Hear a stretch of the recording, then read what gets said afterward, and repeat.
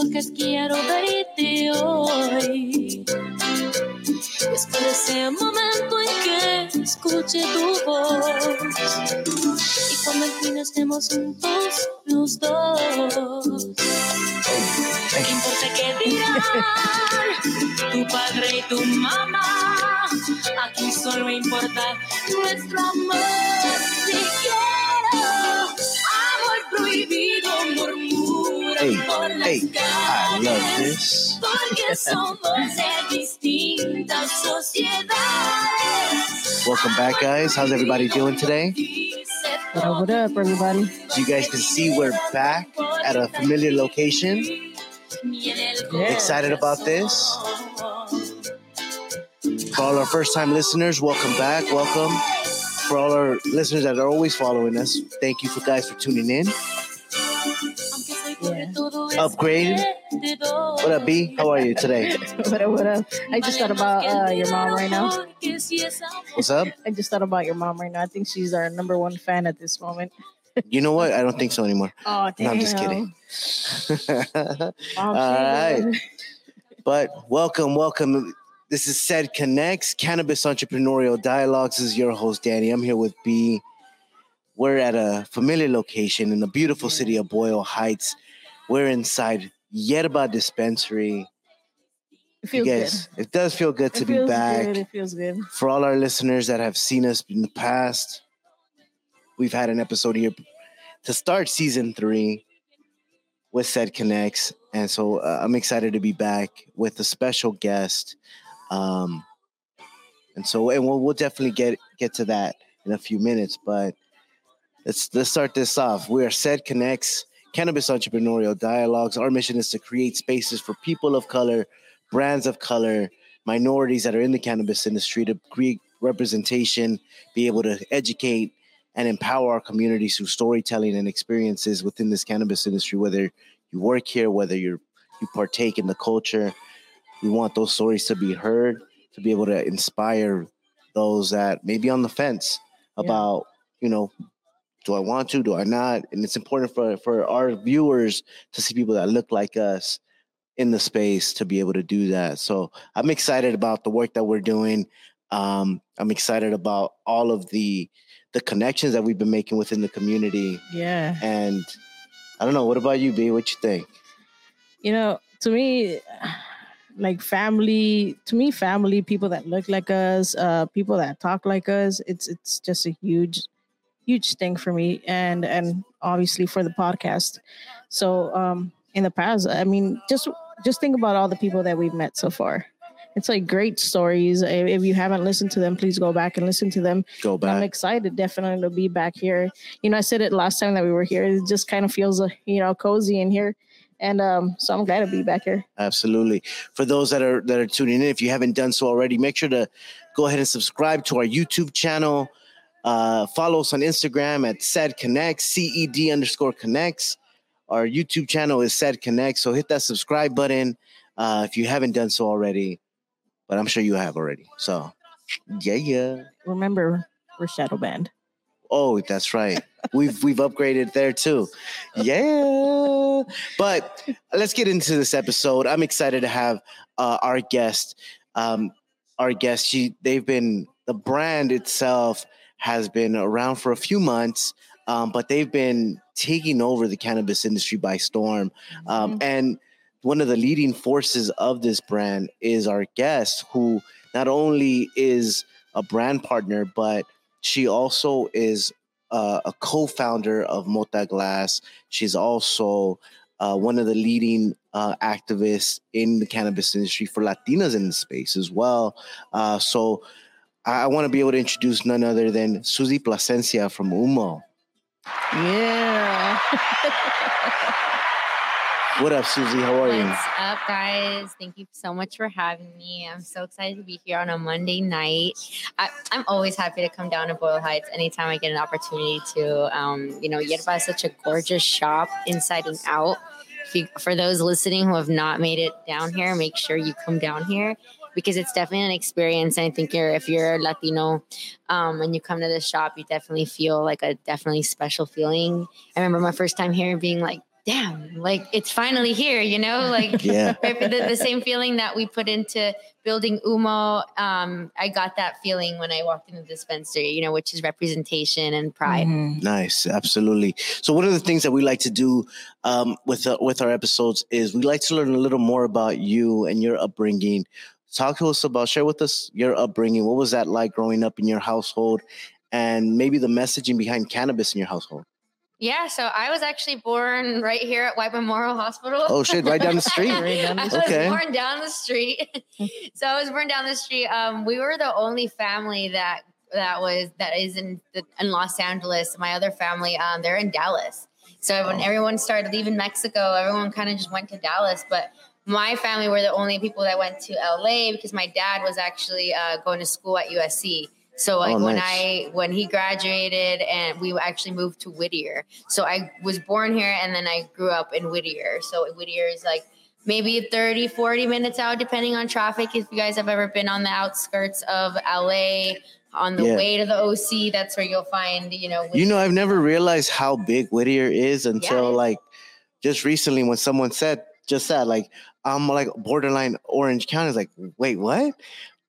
Borderline's Orange County? And they're like, yeah. Whittier Boulevard, you know, starts from over here and then it goes to actual Whittier. And then before you know it, you're kind of near La Habra. And I believe that's kind of the start of OC. Ah, okay. You know? That makes more sense. But it is quite large. I think people try to like put, you know, to generalize Whittier. Like, oh, what's Whittier? Is it nice or is it the hood? I'm like, it depends. A little bit of everything. Where you're at. Yeah, just like every city, I Just think, like right? every part, Yeah. even little spaces in LA. Yeah. Like, you know, you're talking about Koreatown or anything in the middle of LA. Everything has a little bit of everything. That's true. Absolutely. So I definitely grew up in Whittier. Very Mexican household, very strict mom.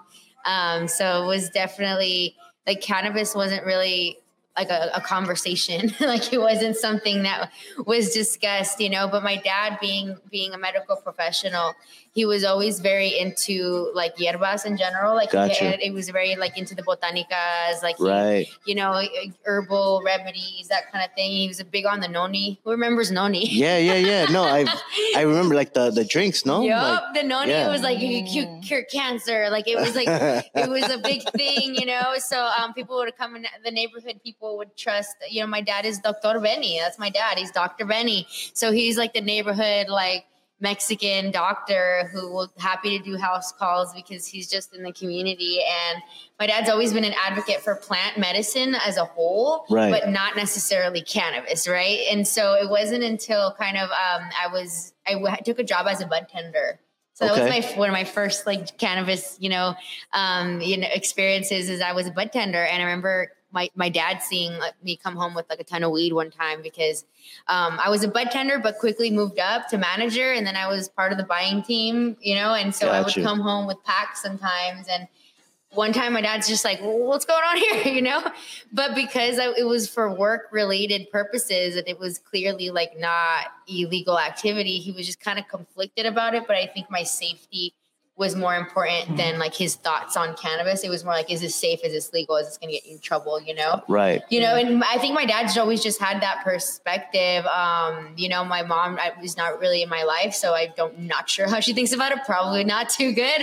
But what's great about it is that with my activism and advocacy for cannabis, I've actually been on Univision talking about cannabis. So I know that, you know, my family, whatever feelings they may think about it, I've been doing good. Something. You've been doing good through cannabis. Right, and I think that, and I have a career through cannabis. So what can they say? You know, when you're, I think a Mexican parent or grandparent, what you want for your kids is for them to be safe and to make a life for themselves, you know? And I think I'm doing that. And I think that the perceptions of cannabis are changing, thankfully, because of us, our community. We're showing what's possible with cannabis, you know, myself included. Yeah. Now, you weren't always working in the cannabis field though, right? Like that bud tender was just a like a small little phase in your career? Yes, what were you doing before that? That's how I started, Gotcha. and then I got accepted to USC as well. Like my dad went there, and I Thank you. That deserves a shout out. So Absolutely. I did. I got accepted to SC, and I moved away from the Whittier area to around to the USC area. Sure. So I moved there, and then I wanted to, be like everyone else in terms of get a good job, get a stable career.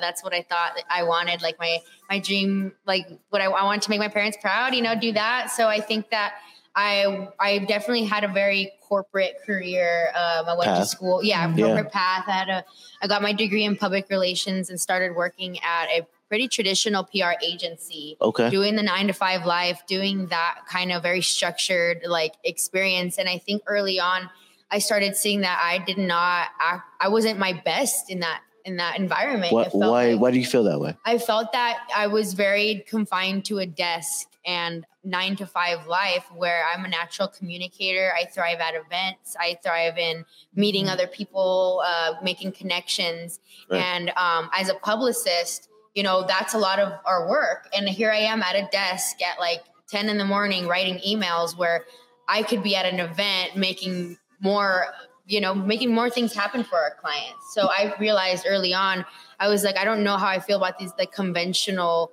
methods. I feel like I can get from A to B being strategic and using my talents versus like the way that it's supposed to be. So I think that I got really kind of like something's not right. Like I don't know how to do it, because I like the work that I do, communication, writing. Mm-hmm. I was like, but I don't know this whole structure. I was like, it's not fitting me. Like now, during this time, were you consuming cannabis at this time? Yes, all the time. I've been consuming cannabis since I was like 18 or 19, which is, I think, is kind of late considering what I've heard from other people. Yeah. I was just always afraid of it. They made us think that it was the worst thing, Absolutely. And I was just, very a quiet like kid. I love school and I didn't want to get in trouble. And that was me. So like, I would never kind of push the limits of like, oh shit, let me try this. Like I was just kind of good on that, until I tried it. And I was like, I like it. Like it smells so good. I think I just honestly love cannabis. Like it smells so fucking good. It tastes good. Like makes you feel good. But I also love the experience, like the sensory experience of working with cannabis, the buds, grinding it up. Like it's a ritual. I think that being, launching Mota Glass, like it's been great kind of being part of the cannabis community in that way, where it's like the tools that you use, you know? Yeah. No, and intimate part. And I'm glad you brought that up, because that's one of the points that I wanted to highlight, is that this is another avenue of entering the cannabis industry without even having to be product. Like you don't have to be touching the product or the plant to be able to still thrive within this industry. And you were able to capitalize on that by understanding that there are Latinos that are glass blowers, right? Yes. And so can you share with us a little bit about that? Yeah, absolutely. So I co-founded Mota Glass alongside my partner. And we basically, when I first kind of started working more with cannabis clients, I started learning more about the glass industry. And both my partner and I were like, how come no one talks about like where bongs are made? Like no one ever knows. You get it at they a just kind of show up. Yeah, they're just there, right? Like we don't know who makes them, where they come from. And because I'm a Spanish speaker, my partner is as well. They were able to tell us to come kind of like the ins and outs of what happens in glass, and what they told us was not good. A lot of worker exploitation, a lot of people not getting what they're worth or what they deserve. People just kind of lowballing them because using their immigration status against them. A lot of stuff that our communities deal with on a daily. But it was happening in glass, and one of the things that was very remarkable to hear was that these glass blowers were 20, 30-year glass experts, artists. Latinos never smoked cannabis in their life because of the stigma we deal with. Right. And that to me, because I'm a former journalist, like that's an amazing story. Like glass blowers that have devoted their life to this art, and they aren't even part of the community because of the stigma that we deal with. So from the moment that we started developing Mota Glass, I was like, this is going to be on the LA Times. Like this is a really important story for our community. I was already thinking of, I don't know. I think of businesses through the lens of press, because as a publicist, like I can't help but to think of the story of everything. Right. Yeah. And if there's a story, it's a business straight up. Yeah. So when I saw that, I was like, oh my God, this is amazing. This is an amazing story. And we talked to the glass blowers, and we were like, do you guys like what you're doing, first of all? And they're like, yeah, we wish these brands didn't screw us. And we were like, is it possible to create a brand that actually gives these glass blowers consistent work, consistent wages, but allows them to do their art, because they do want to blow glass. Right. Yeah. So we started Mota Glass with the kind of like low-key anger from hearing what we heard from these glass blowers of how they were being cheated. But the passion of wanting to create change. And when you have that kind of like passion, but still kind of low-key rage, like anger, like that's the secret sauce. Mission, purpose, and a little bit of anger and something to prove. That's what the energy that Mota came out with. And we launched November 2020. And with the story, learn about glass, support local glass blowers. And did you know that most of them are Latino, Yeah. Which I had no freaking clue. Yeah, I had no idea. It wasn't until I started seeing it through social media that I was like, oh, dang, that's crazy. Yeah. So we wanted to educate people, really let them know that, this is high quality Latino blown glass. Like you grabbed it, it's thick as hell. It's thick. And it's great seeing the glass blowing process. And I'm happy to say that we were just featured on the LA Times 2 weeks ago. Nice. Congratulations on that. Thank you. And it's such an emotional moment because, like I mentioned, when we first started the brand, I was like, LA Times. And then boom, we got the LA Times. So I think as a publicist, like it feels good, but as a brand, like developer, knowing the possibilities that Mota could take us, seeing it happen, And the thing about Mota Glass is we built it with close to nearly no budget. It's just passion, story, knowing your people, being really transparent, being out there, having clean marketing, because that's the key. If you don't have money, be clean, be like super clean as hell. But be really professional as much as possible, So I curated a page on social media that looked like a more legit business, and we were just starting out. But what's great is that because of that, like people hopped on, and we created a community. We're almost 10,000 Instagram followers strong. If you go on Instagram, people are constantly smoking all day because they're repping Mota Glass or tagging us, and we're reposting it. We're creating a community of people who smoke. So that's how you do it. Yeah. Shit, I'm trying to figure that shit out myself. Well, we inspire people, like send us clouds, send us what you're smoking. And throughout the quarantine, you couldn't sesh at the homies pad. So we were like, tag us. And so we created this channel where everybody's smoking together. And at the Mota family, we call it worldwide, baby. We have glass in a smoke shop in Japan. Oh dang. Wow. Dang. Okay. And check this out. They were the first smoke shop to carry us. Japan was the first. Yes. And they were the ones to reach out to us. I think we launched November. I think by December, they were already wanting to carry us. And I think that for those who don't know, Japan has a little love affair with Chicano culture. Yeah. I've seen that. Check it out on the New York Times. Yeah, they have like a documentary out there. On Vice. They love the lowrider culture.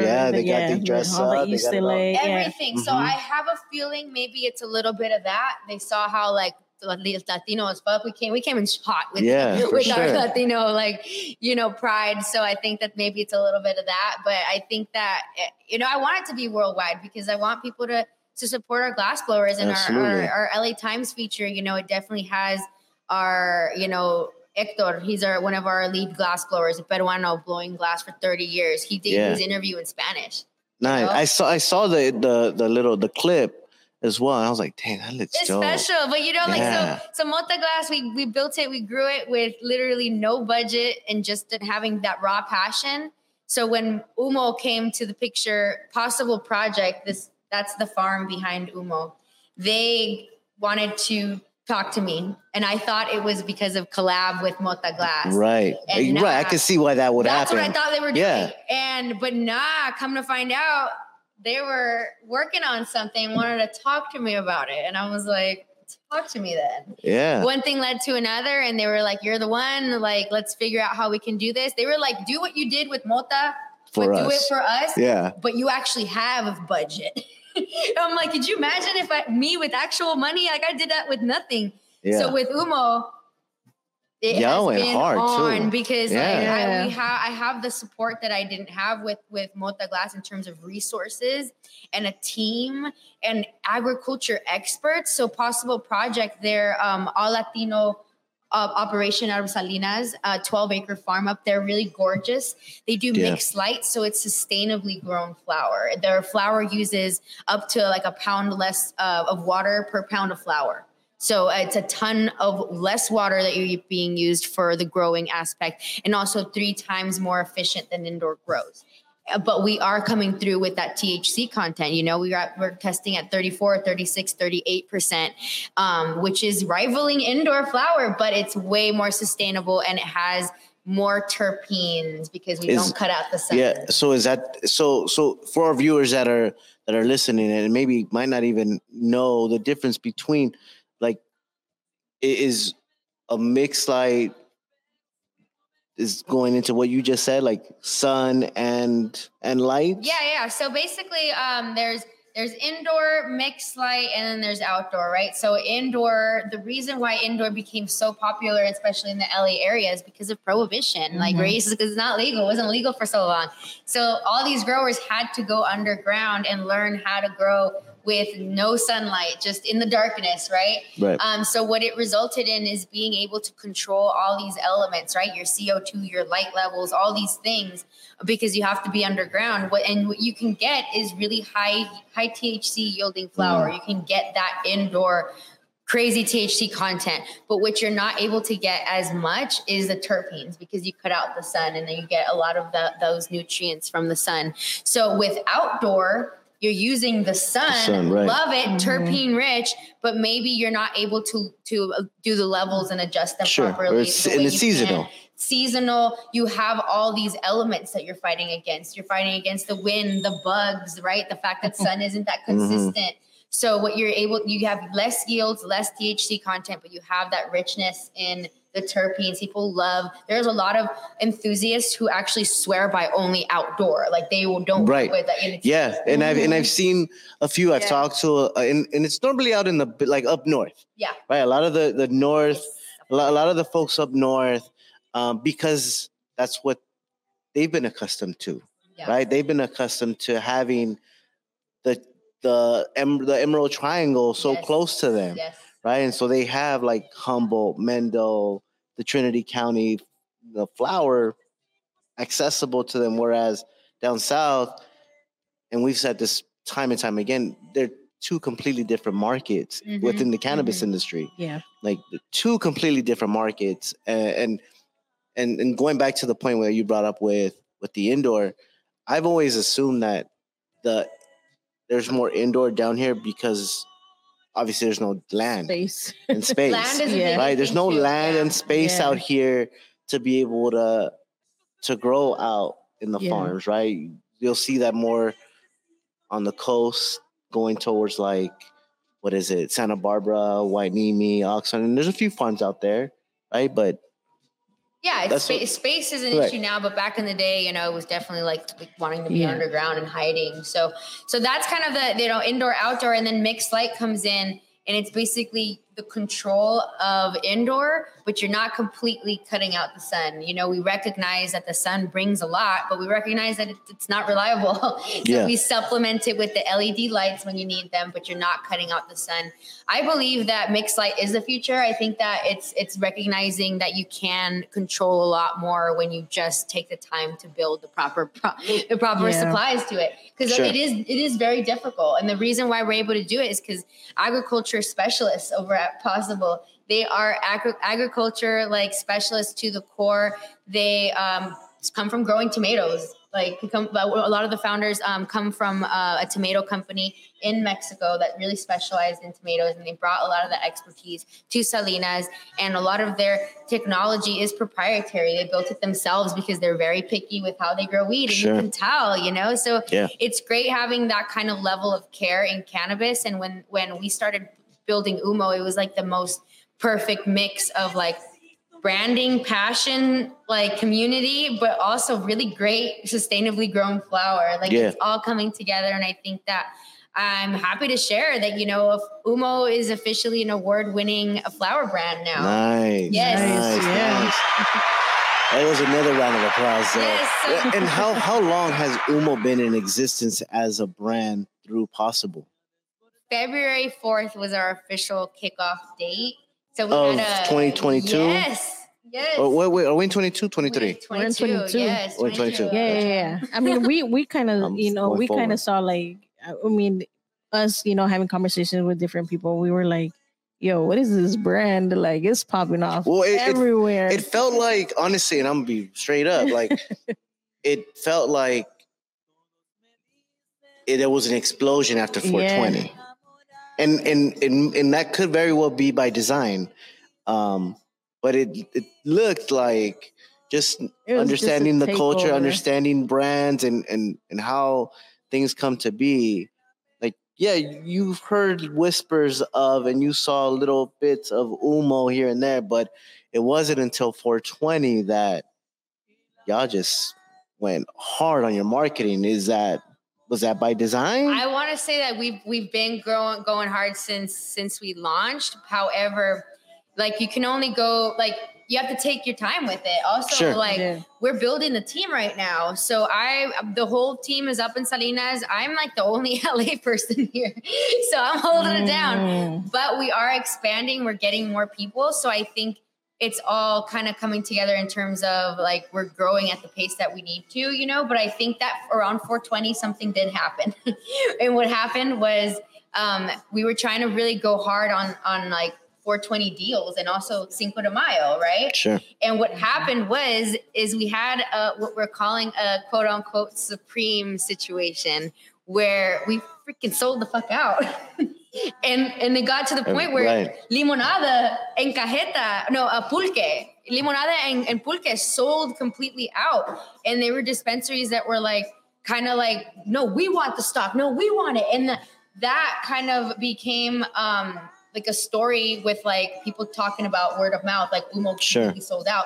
So then when we got that new batch in, there were dispensaries already who had purchased it before it was even in the shelf. So it created this kind of demand from 420 where people know that now. Right. And we're selling out. There's a Umo wait list for some dispensaries because and we didn't mean it that way. It's just the fact that it's going so fast that we had to kind of be aware of that. And after 420, we made sure on the team on the farm side, like, hey, this is the demand now. We need to meet this demand to make sure that we don't have selling out happening again, Right. And that becomes difficult, especially, man, I've, for the listeners that know, like my experience is building a brand as well. And we ran into those issues all the time. And it became difficult to like manage operations. And it was always a constant like fight between operations, distribution, and sales. Yeah. Right? Oh, yeah. Because like we're going so hard on sales right now. However, when you get into the dispensary, the work just starts, and like sometimes it feels like we're, the home stretch, like we got an account, like, fuck yeah, we got into, X dispensary. Right. And it's like, holy shit, we got to service them now. We got to make sure that they have staff education. We got to do PADs. We got to give them hella free shit before we can even sell our shit. Where my heart goes out to a lot of the smaller brands that, it's hard out here because to have a brand is really giving away a lot. Mm-hmm. You have to because it's the game, the game, Yeah, and I'm glad you brought that up because hence the reason why we're here at Yerba is because of that, right? One of the accounts that you landed was here at Yerba. All right, so share with me your emotions and your feelings, knowing that one, you grew up down the street. This is your hometown, your backyard. Share with me those emotions when you got the meeting, and then share with me those thoughts once everything was successful and then you finally hit the shelf. Yeah. And I mean, so yeah, I was born at, White Memorial. I grew up in Whittier, but these streets are still always going to be very sentimental to me. So the high school that I went to was St. Paul High School. And we used to do this thing every year. It was a walk that where you have to you donate to a homelessness nonprofit, but right. It's a walk where you walk 26 miles, and we would do this thing. Yeah, it's a marathon. Yeah, it's a marathon, but like you do it for charity, and right. and if you get tired, they would have chaperones that could just drive you to the finish line. Okay. But it was like a fun thing for us high schoolers because it was like, oh, we get to walk and be on the streets, Yeah. And so I remember I have this memory of like we'd walk through this street, and like I remember just being a high school kid like walking, and I'll always remember that. And I remember driving when we had the meeting. And coming down and driving down these streets and being like, yeah, I'm going to pitch my cannabis brand right now. And like little 13 or 15-year-old Susie was over here just like walking. And I think that when I saw the sugar skulls, I think that sugar skulls are something that are very like commercialized in the American culture. People don't know, the origins of the sugar skull. They just think it's cool. It can sell whatever. You see it sure. on all these, cerveza bottles. You don't even know like where it comes from or what the purpose is. But when you see it at a place that's authentically Latino, you know that they know. And that's really special to me. I think that, UMO was built, the branding was built and believes on, representation for Latino culture and tradition. So when I saw that, the artwork and their presence, I thought, wow, what a perfect match, Yeah. And when me and Guillermo sat down and we started talking about the brand. Shout out to Guillermo. Shout out Guillermo. We had our first meeting, and I remember pitching the brand. And within the first couple of slides, Guillermo was like, we believe in this. Like, that's what we believe in too. Yeah. And and it's just like, us too. And it's like. That's a great impression, by the way. That's a great. I almost thought this was Guillermo. I was like, wait, hold on. What? Yeah. No, but we just aligned on everything where he's like, dude, me too. And I was like, I know. So it was a very like, it turned in from like a pitch to just like a dialogue conversation about like, this is where we're at now. Yeah. And, one thing led to another. And then we were just like figuring out like, what are some things that we can do? Like, how can we move it together? And we've always just kind of had that riff of back and forth of like, what are some ideas we can have? Yeah. And in case you didn't know, there is camera footage of once you walked out, the jump and the cheering. There is that out there. Yeah. Just so you know, there's that footage of you like.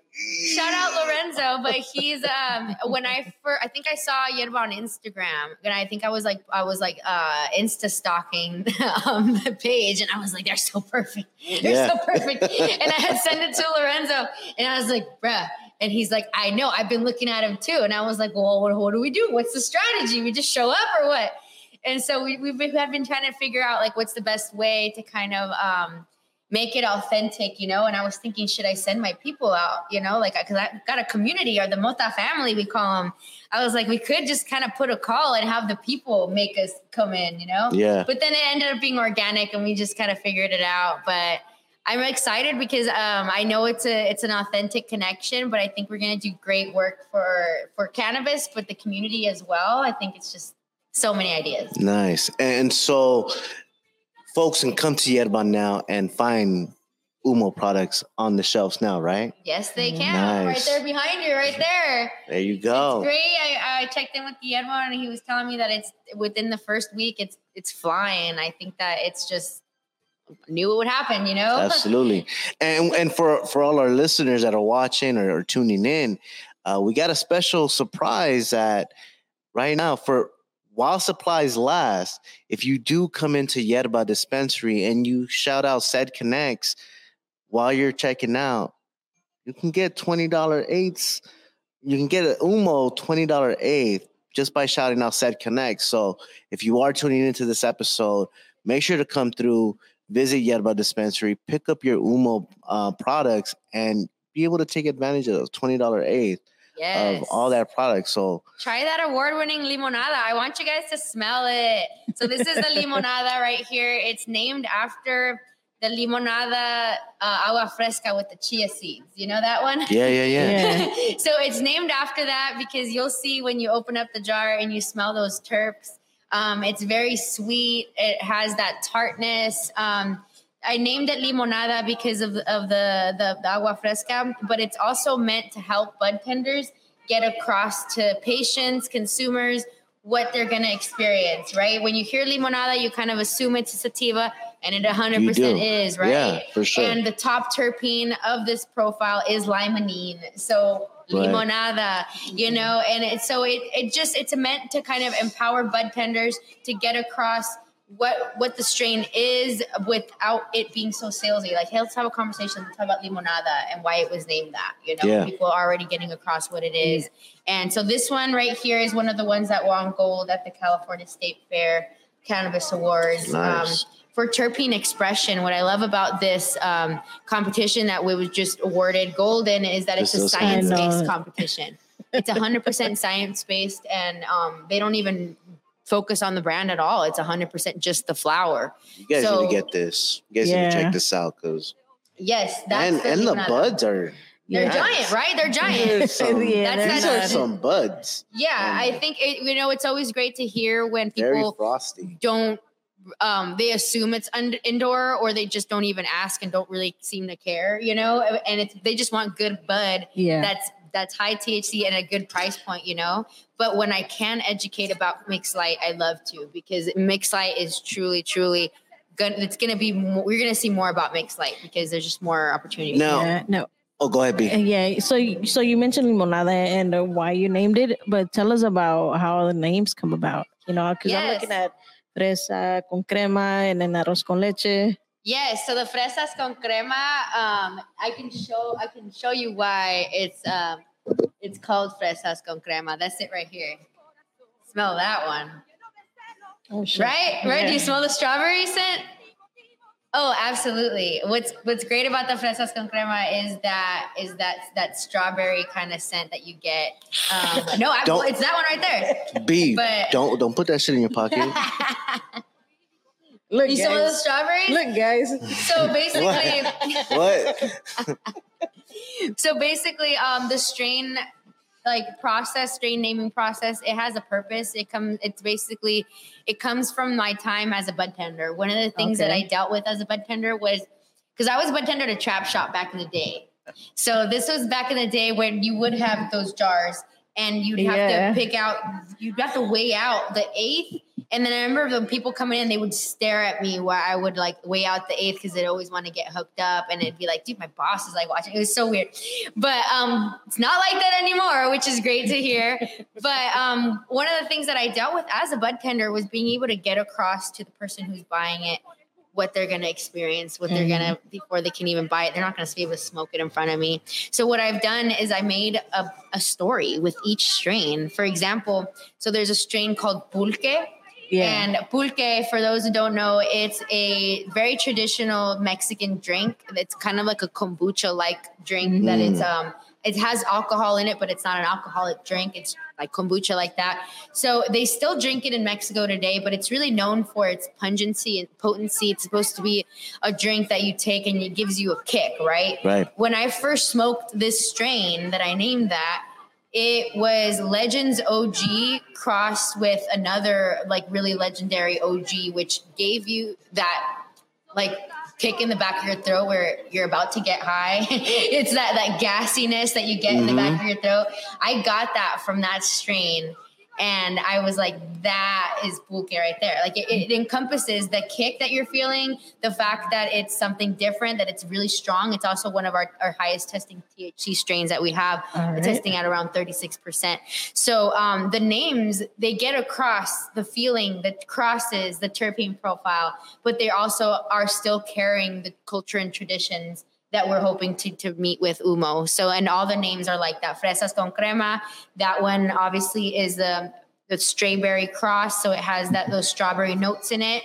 but it still gets across the fact that it's a very smooth and creamy smoke, you know? Yeah. So the names, I'm really like want people to know, like, they're not just stuff that I pulled out because they're Spanish names, you know? Like, oh, that's cute. Name it that. That's cute. Like, no, they're all specific. Like arroz con leche, that's our second award winner. So that's another one that won gold. This is this one right here. So this one, it has notes of spice in them. So the exhale on the arroz con leche actually has a little bit of spice notes. I can smell that from here. Yeah, so it has. So I like the arroz con leche name for it because it has the milky trichomes, but the exhale on that is really herbally and spicy. So that's arroz con leche. It's meant to make sure that the flavor is on point, and it's meant for you to be a storyteller when you're selling it. And what I'm seeing is that bud tenders are telling me that they are excited to sell it. It's easy for them because they can talk about their own culture. They can talk about how they feel about it, you know? Yeah. And I think that a big reason why it's doing well, aside from the price point and the quality, is the bud tenders feel represented and they're wanting to sell it. Yeah. And I go in and I do the dispensary. I do a lot of the bud tender education in person if I can, because I want to talk to them as I'm a former bud tender. I'll tell them, like, how's it moving? What do you need? Do you need a sample? Sometimes they're like, well, I haven't smoked it yet. And I'm like, girl, you need to smoke it if you're going to be smoking it, you know?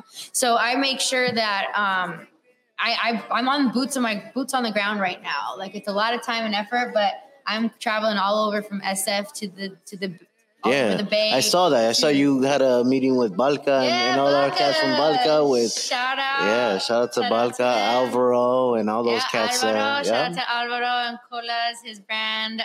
Shout out to supporting the Salvadoran community. He's doing a lot for Latinos up in the Bay Area. And so we finally had our sesh, you know, over at CDXS. And it's been great to go up to the SF and see where Umo is doing well at, because we go in and people are like, Umo is here. And like, damn, like, it's hitting, you know? Yeah. And they're Latinos. We need to bring that vibe here at Yerba. Yes. Definitely got to bring that vibe here at Yerba. So I'm excited. I'm excited to be able to showcase that here and bring that to this shop in this community, especially being that it's close to home for you. Yes. You know, we have Latino Heritage Month coming, September, October. And so we're already getting prepared for like what we want to be doing. I think as a Latino brand there, and as a very, very like a brand with a lot of depth, like I have a lot to say, you know? So I think that this year it's going to be special. We want to come out with like a lot of visuals that are touching, but that really show that we're representing Latino community in a good way, you know? So I'm excited to collab with you guys on that. How are you guys? I know that one of the biggest points that Umo brings is eliminating stigmas behind our culture. What are some of the things that you guys are doing within the community to help destigmatize the plant and destigmatize the story behind that we've learned growing up with the plant? Yes. One of the ways is, so we are a contributor to the Social Impact Center of Los Angeles, which is a queer and Chicana-led organization that actually focuses on cannabis education, bilingual cannabis education as well. Nice. And they're also leading a lot of expungement clinics because at the end of the day, like, one of the biggest ways that we can achieve destigmatization is through jobs, because at the end of the day, like, if you're making money and bettering your life from it, our peers in our community, they're going to feel more open to hearing about cannabis. Sure. You know, when people hear that, like, I got pain relief or I'm living a better life because of this, like, they're going to be more inclined to learn about it and be accepting of it than to like, hey, I'm just using it for whatever purposes that, you know, we may not understand. They tend to understand job and career opportunities better, you know? So one of the ways that we're able to kind of, contribute to that is by supporting an organization like the Social Impact Center. And so that's an organization from day one, we were supporting them. Like, I knew that, like, with this brand, we wanted to show the community our commitment to them, and not something that we're waiting for to do, you know, like, no, we're going to do that from down for. So we support the Social Impact Center and their initiatives as well. So we were a partner in the San Fernando Valley Pride festival this weekend. Actually, it was there, and so empowering the LGBTQI community through cannabis and wellness as well. But ultimately, you know, we're trying to really show and give our community a brand that they can get behind that is, you know, high quality through and through, authentic, but also like cool, like fresh, like something that is a good logo. Like you feel good about repping. Because I think that, you know, you can go so hard on the social justice part, but at the end of the day, the flower's got to be good. Like you want to be able to wear and feel proud about what you're wearing, you know? And I think we have that. Our logo's strong. And I happened to show up to Possible Farms like not too long ago.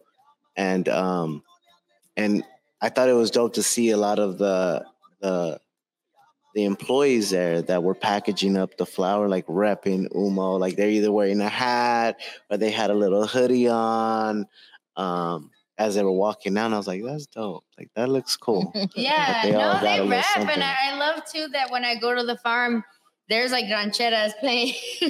Oh, yeah. You know, like they get down and it's just authentic as hell. Like they're not putting on a show. They're just working, you know, and so it's great to kind of be around that. And shout out to Isaac, that's part of the Possible team out there.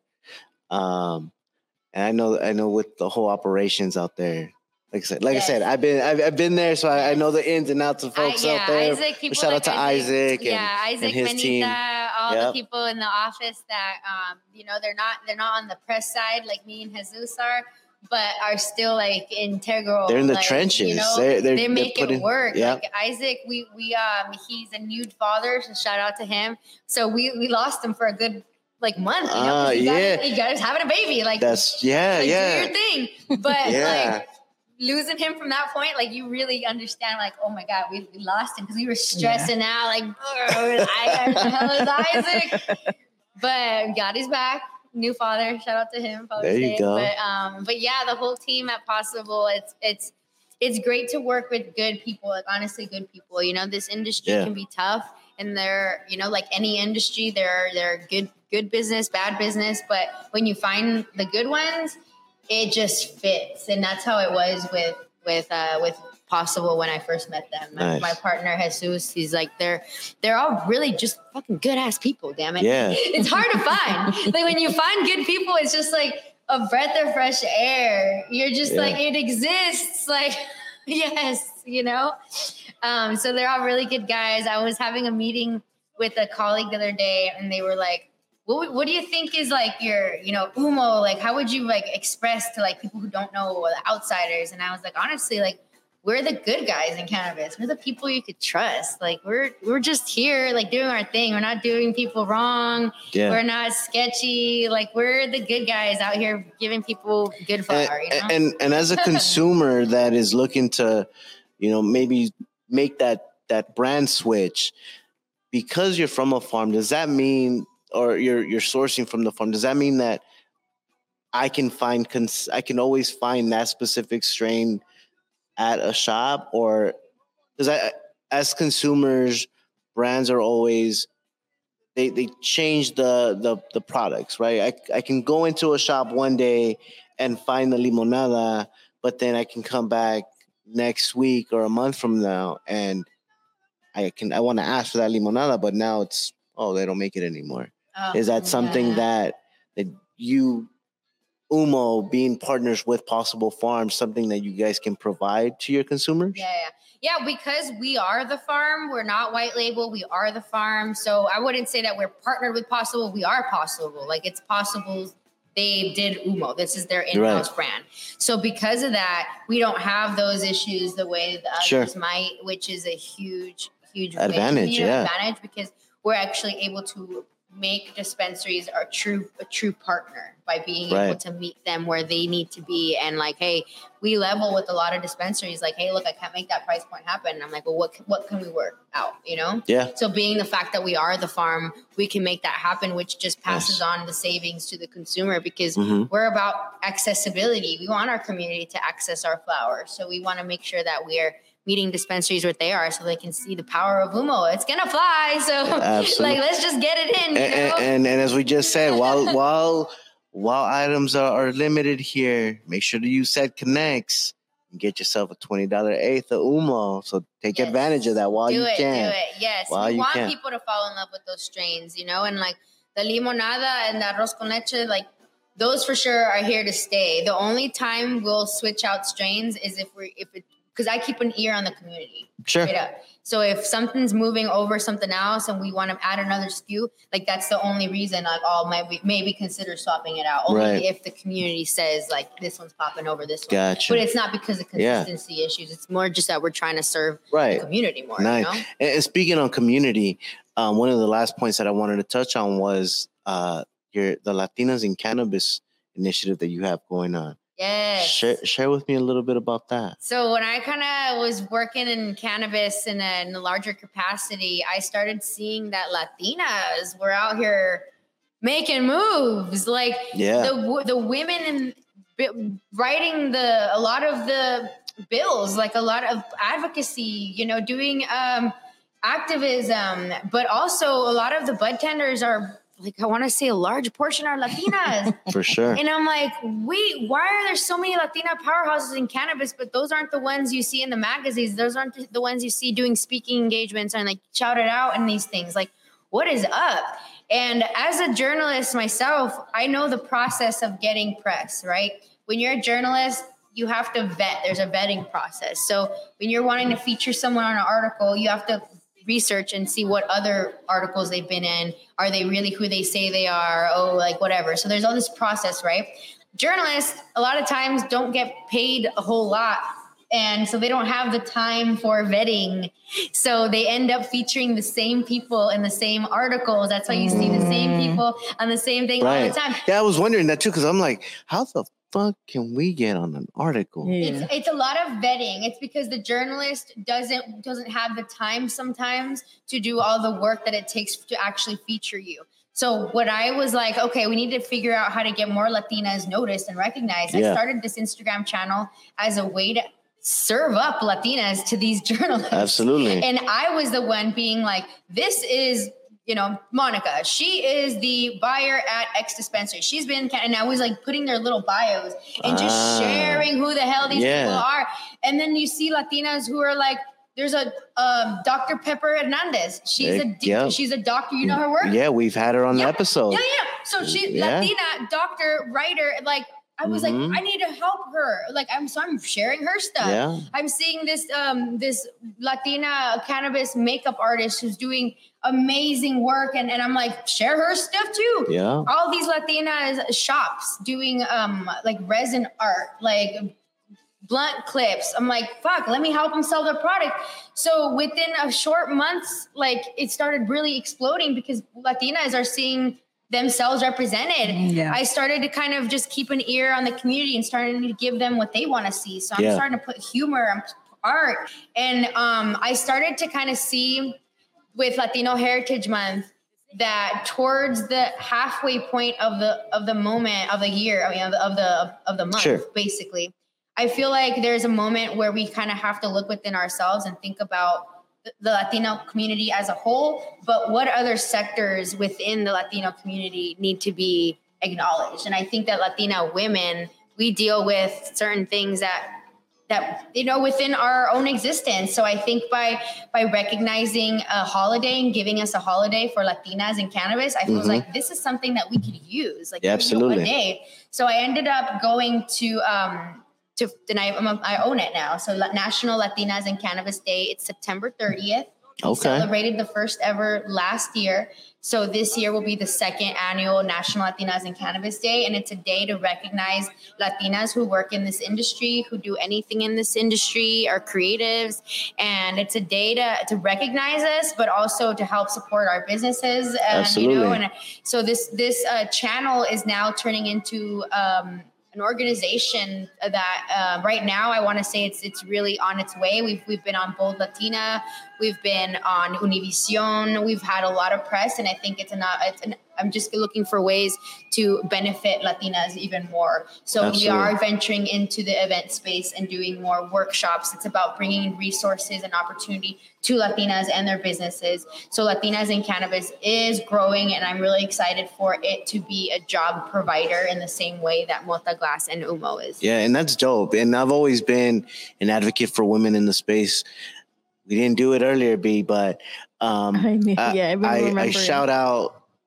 I'm a father of 3 girls, and so I'm always looking for ways to support women in spaces now, because I say this all the time. The work that's being done now by the women is they're paving the way for my girls as they grow up, and whatever path they decide to take, it's because of the work that's being done now. And so if there's any way that I can help support women in whatever capacity I can, I know it's because it's for my girls as well. And it'll make them that much more successful in whatever path they decide to take. That's beautiful. So I wanted to definitely highlight the Latinas in Cannabis work. And I wanted to, as we do in every episode, shout out my girls. So what's up, Mama? Girls. What's up, Dalia, Faith, and Rosie? Is there anyone you want to shout out? Shout out to my partners at Possible, Matias and Jesus, and the whole Possible team, Isaac, Manita, JJ, and Jesse, who's our new team member up in the SF area, who's killing it and up in the SF area. You know, I'm on LA, so it's great having someone up there really supporting the brand. And happy to share that we're expanding. We're trying to hire more Latinos and give people the opportunity to join us on this journey, because it's definitely, we wanted to help more people, Nice. Now we got one of the last few segments. Yeah, I hope you're ready. But one of the last few segments that we've had, and for our listeners that's been tuning in, I've heard some reviews about it, B, and they're all great. Everyone loves it. And so we're going to go ahead and we're going to transition to our Be Intentional moment. Yeah. All right. What you got for us, B? Sure. Actually, I read, I was thinking about somebody specific in my family this week. And then I read this quote that says, just because you don't require a lot in order to be happy doesn't mean you don't deserve. You don't deserve it. Hold on. It doesn't mean you deserve the bare minimum. That's what and so, oh man, I'm just trying to process this, but I see some people because they're content and because they're happy with their job or their relationship or the way their lives are going, it doesn't mean that they could be more. Yeah. And I think sometimes in basic, I was thinking about this because of a relationship that, a family member has that, they're just so content with being at home, being just staying at home and not asking for much. Mm-hmm. But then I see all that, I see the longing, and the conversations that we have. And so it doesn't mean that you deserve the bare minimum. So everybody, I love it. Don't be afraid. Don't be afraid to, speak your mind and then ask for what you want. Because closed mouths don't get fed, B. That's right. Closed mouths don't get fed. It's also know your worth. Know your worth. I love it. Yeah. We got some announcements that we got to make. Special announcements from Yerba Dispensary. They're going to have a Munchies block party July 17th at Puff LA. Make sure to tap into their Instagram page. Tap into ours as well. We'll have all the announcements. We'll have everything that you need to know to be able to tap in. They're going to have food vendors. They want to have a crazy cannabis experience that is for the community. We're going to be there as well, streaming live, having interviews, and bringing out some more content. So make sure to tune in. Make sure to follow Yerba Dispensary or Yerba LA on Instagram. Make sure to follow us, set_connects, to get all the updates for this upcoming Munchies block party. I'm sure we'll find Umo and Susie there as well. Yeah, that's dope. But I think, what else we got? I think that's it, man. That's it, I right? just, shout out to everybody, like Susie. We have Susie here, but there's a team behind her. There's a team behind the glass. There's a team behind the cannabis, Umo, and so shout out to all of you guys. And we want to definitely shout out Oh That's Filthy Productions to make this happen today too. Shout out to Yerba, shout out to Guillermo for allowing us to come into the space. And you're definitely going to see a lot more of these episodes from Yerba. We got a lot of things that we're working on with Yerba Dispensary that you guys are going to be definitely excited about the work that we're doing. So make sure to tap in, make sure to tune in with us and follow all the work that we're doing because there's more to come and we're definitely upgrading. As you guys can see through every episode, I try to upgrade at least with my energy, with everything. You know what I mean? Yeah. Remember that production's fire. Like it really is.